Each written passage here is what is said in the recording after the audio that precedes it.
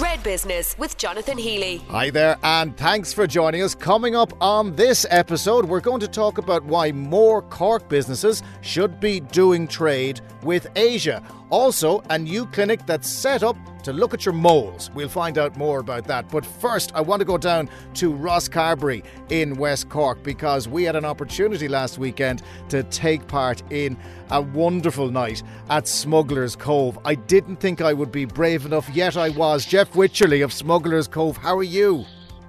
Very good, Jonathan. Very good in yourself. I'm all right. I'm still recovering from the excitement of getting down there. Now, I know you guys opened last year and I didn't get a chance to get down to you, and I did it, and it's just such a wonderful, wonderful experience to be flying up through the air and landing on what can only be described as the softest cushion imaginable. How has it been since you reopened? Yeah, look, it's been it's been a different year this year. It's been very, very good. I suppose last year everything was new to us, and everything was new to people around Cork, I suppose, and the tubing park was excellent. This year we've just upped the level a small bit as well. We've a lot of school tours on at the moment. We're looking forward to a busy summer season coming up. And I suppose over the winter we did a lot of changes to the premises with a new toilet layout and new seating and eating layout and a new layout inside. So yeah, look, it's been a great start actually. I mean, let's explain the tubing to people who might not have seen it or are seen pictures of me acting the Egypt that you put up on social media. How does the tubing work? So the tubing is a 50-minute session. So you book your 50-minute session, and there's a session every hour. It's on our booking system online on smugglerscove.ie. It's best to book in advance and guarantee your place. We have a limited number per session. So we have large tubes and small tubes, and we have 4 tracks. So the large tubes are for adults and the small tubes are for kids. So basically you sit into the tube. It's a hard bottom tube. It's like being on ski surface. It's on a track, and you literally race down the hill. Now, as you know, Jonathan, and I know you did it last week and you loved it, was the tubby jump then is an extra dimension where you're actually really like just off a kicker up into the air and flying along for You're airborne. It is a unique experience. I mean, we are not birds. We tend not to end up flying through the air without any support. And it's the first time you have that bit of exhilaration of doing it. But then you go, actually, no, I really enjoyed that. I want to do it again. It's really, really unique as an experience. And for the first time, people are very nervous, and they're like trusting us that everything is good and everything works perfect. And we just let them down the hill, and the speed just builds up, and you should see the fear and the excitement on their faces.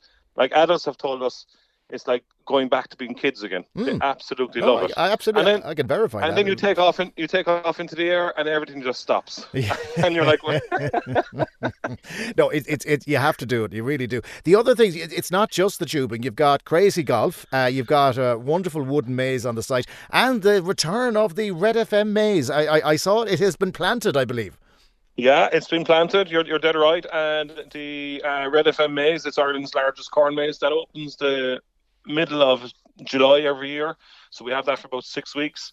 And we do have our timber maze all year round. And of course, where we started out originally was with our adventure golf course, which is still a huge, huge hit. So look, we've been adding away over the years. We're enjoying it. We like to do things, activities that all the family can partake in. That's kind of our kind of motto.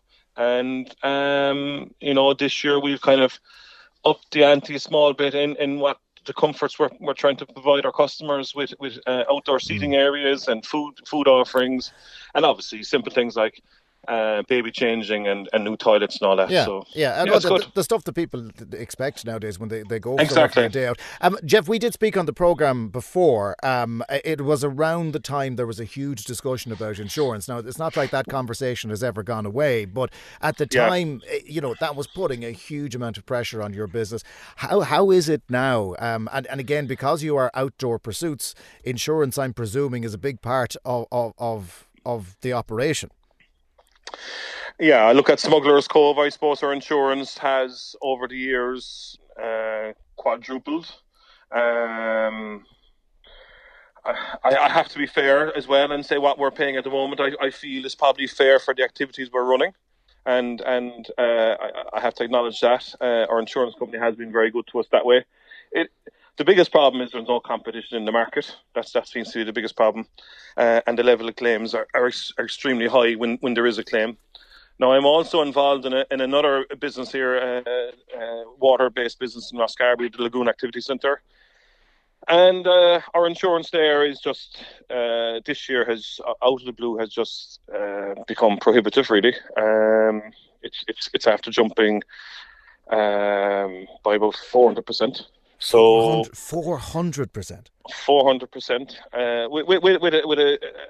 with a crazy excess as well. So that is a worrying side for that business, all right. And we'll have to address that next year again and see what happens. But the big problem is the level of claims, and also the just the whole duty of care is tilted all against the owner. So I think if we can get a bit of fairness back into the market, it'll be good. But the way things are going, there's no doubt about it. There's going to be businesses closed because of it.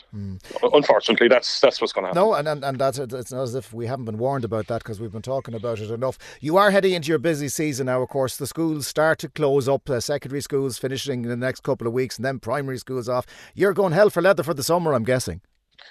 Oh yeah, Jonathan, we have a short window, I'm afraid. So we just go at it. So really, from Easter until probably the middle to the end of September, it's full on. We have a very, very large number of school tours currently going on, and will be until the third week of June. And then, of course, as you say rightly, we're into the summer season, and we're really, really looking forward to this year, actually. Okay. Really looking forward to it. I have to say, having done it and having kind of questioned whether I should have done it, I can heartily recommend it. Smugglerscove.ie is the website, and that Red FM maze will be popping up there in the next little while. Jeff Wycherley of Smugglers Cove, thank you so much for inviting me down, and have a great summer. No problem, Jonathan. You're always welcome. Thanks very much. Get the Red Business Podcast every week with Jonathan Healy at redfm.ie. We may not be getting the high temperatures just yet, tantalisingly close though, but it is the time of the year where we need to be more careful about how we treat our skin in the sun. And in a very timely move, a new Cork clinic is trying to make it easier for people to get funny looking moles and lesions and other skin concerns checked. Mairead Cheevers is the Chief Operations Officer for Rose Clinic. She's with me now. How you doing, Mairead? Hi, Jonathan. How are you? I'm very good. Now, your clinic is based in Penrose Wharf. So what do you do there? So basically, we're a clinician-led clinic, and we focus mainly on mole screening. And this is done through an AI technology, which allows us to identify and prevent skin cancers. Okay, so in other words, you're using technology to track things, to identify things. So how does the artificial intelligence work? So basically, it allows us to take images of the full body and record them on a system, which allows us to do comparison images annually. But it also allows us to identify, because it scores the images and uses certain AI technology to identify changes within a border or other characteristics that highlight that something may be going on deeper within the tissues of the skin. People have moles and bumps and freckles, and they're normally just okay. So how do you decide, if you're a member of the public, whether you should get something checked? Well, in reality, we should all be having a screening process done annually, especially if you are anybody that has over 50 lesions on the body at all. And to have over 50 lesions, it's nearly every Celtic or Irish person that is out there, whether that is red vascular lesions or actual pigmented moles. Also, family history of skin cancer or personal history of any sort of skin issues. If you lived in a hot climate, if you've ever had a sunburn, and unfortunately, most of us Irish people at some point will have had a sunburn. And the use of sunbeds, unfortunately, is still being used here in Ireland also. And if you have a past history of ever using a sunbed, you should be having mole screening done. And there are people out there who definitely need this kind of service. So you say it's clinician led, but there's artificial intelligence being used as well. So it's mixing the best of both worlds to have people who know know how to look at skin and identify what something is, and you have this added protection of a computer running the rule over your mole.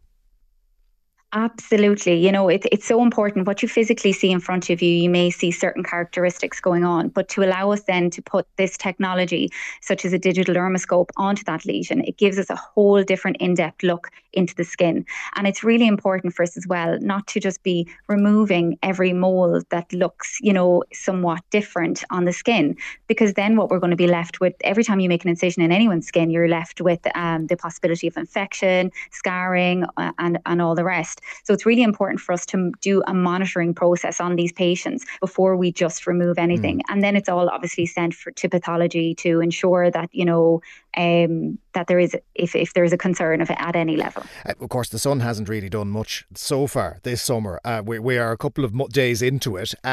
Would we expect more people to be taking risks in the weeks ahead now? Because if the sun comes out at all and you're not necessarily in Spain or Portugal, Irish people are terrible at putting on sunscreen, which probably results in them coming to see you when they shouldn't be. Absolutely, Jonathan. But it is strange that you actually say that, because it shouldn't matter whether the sun is beaming out of the sky or not, because UVA, which is the deeper ray that actually goes into our dermal levels of our skin and does manipulate those skin cells, actually is there all year round. And it's 95% of the rays that actually hit our skin. And the UVB, the burning rays that we see with the sun actually getting stronger, is actually the lower of our concern. The UVA is more dominant. And that's where it comes into every single day, whether it's cloudy or whether the sun is shining, we should be using that level of protection on our skin. Okay, and it's good advice and solid advice. We just don't necessarily always take it. There are other types of treatments at Rhodes Clinic as well. It's not just about the moles. Absolutely. Well, obviously, coming from my background is aesthetic medicine, and basically coming from aesthetic background, skin in general, skin health is really important. We deal with a lot of vascular lesions. We deal with pigmented issues on the skin that are not just at that level of skin cancers, etc., or just aesthetically there on the skin, but they're all nearly there due to environmental strain or sun damage. So we have IPL, we have laser, which allows us to actually treat all those different types of skin conditions. Okay, so there's a lot on display. What's the website if people want to look you up? Yes, it's www.roseclinic.ie. Roseclinic.ie. Mairead Cheevers, Chief Operations Officer, thanks so much for joining us. Best of luck to you. Thanks, Jonathan. Get the Red Business Podcast every week with Jonathan Healy at redfm.ie. Now, a virtual conference billed as trying to open minds and doors to doing business with Asia and Asian firms in Ireland is being hosted in Cork this week. It's called the Asia Matters EU Asia SME Scaling Summit. It's being addressed by the Indian and Chinese ambassadors to Ireland, as well as the Irish ambassador to China. Asia Matters is hosting the event in partnership with MTU, Cork City Council and Cork County Council, and the Executive Director of Asia Matters is Martin Murray, who's with me now. How are you, Martin? I'm delighted to be here, Jonathan. It's good to talk to you. You're a Cork man who has become immersed in Asia. I am indeed. I'm from Bishopstown. I did a lot of work in Asia, ended up living in Tokyo and working in Tokyo 5 years. Actually married a Japanese lady, bilingual at home here with the kids. And also for the last 10 years, I've been the honorary consul for Indonesia here in Ireland. There is no ambassador here nor embassy yet, which I hope to change in the near future. Okay, so you have a good idea of the landscape, if we could call it that. Ireland used to trade an awful lot with the UK. It was rather a flawed policy in terms of exporting. Then we started looking at Europe and the US. We've been slow to go to Asia. Is that presumably just because of geographical distance? I think it's a mindset thing. It's legacy. If you look at the history of the Irish economy, obviously a successful open economy, small country, but in essence we're stuck in our comfort zone. We're stuck with language, first of all, English language, which makes the UK very comfortable and the US very comfortable. And most Irish companies, as they scale, they start, once they go beyond Ireland, they go to the UK first, and then if they're tech particularly, they go to the US. We equally rely on FDI heavily from the US. And in fact, many of the successful Irish companies have become successful in being service providers to the US FDI companies in Ireland. So if you look at all that history, we're very Anglo-centric in essence. When people go beyond that, they tend to stick to near geography, which is basically some European countries, other European countries. And then if they go to Asia, very often it's not a priority. They're scared. There's a fear factor, that it's a lot of effort. It takes years to do business. I won't speak the language, and you have to clearly invest a lot of time to find the right partner. So it's the fear factor. A lot of that actually has changed, but the mindset is, it's human nature, comfort, stick with what you know, don't risk new things. And this, how much of a role does the state have in that? Because we have Enterprise Ireland supporting growth in many markets. They do support growth in Asia, but certainly they don't have as many on their book as they would have operating in the US or Europe. I think, to be fair, the Irish government has seen this. It's diversifying strongly, but it takes time.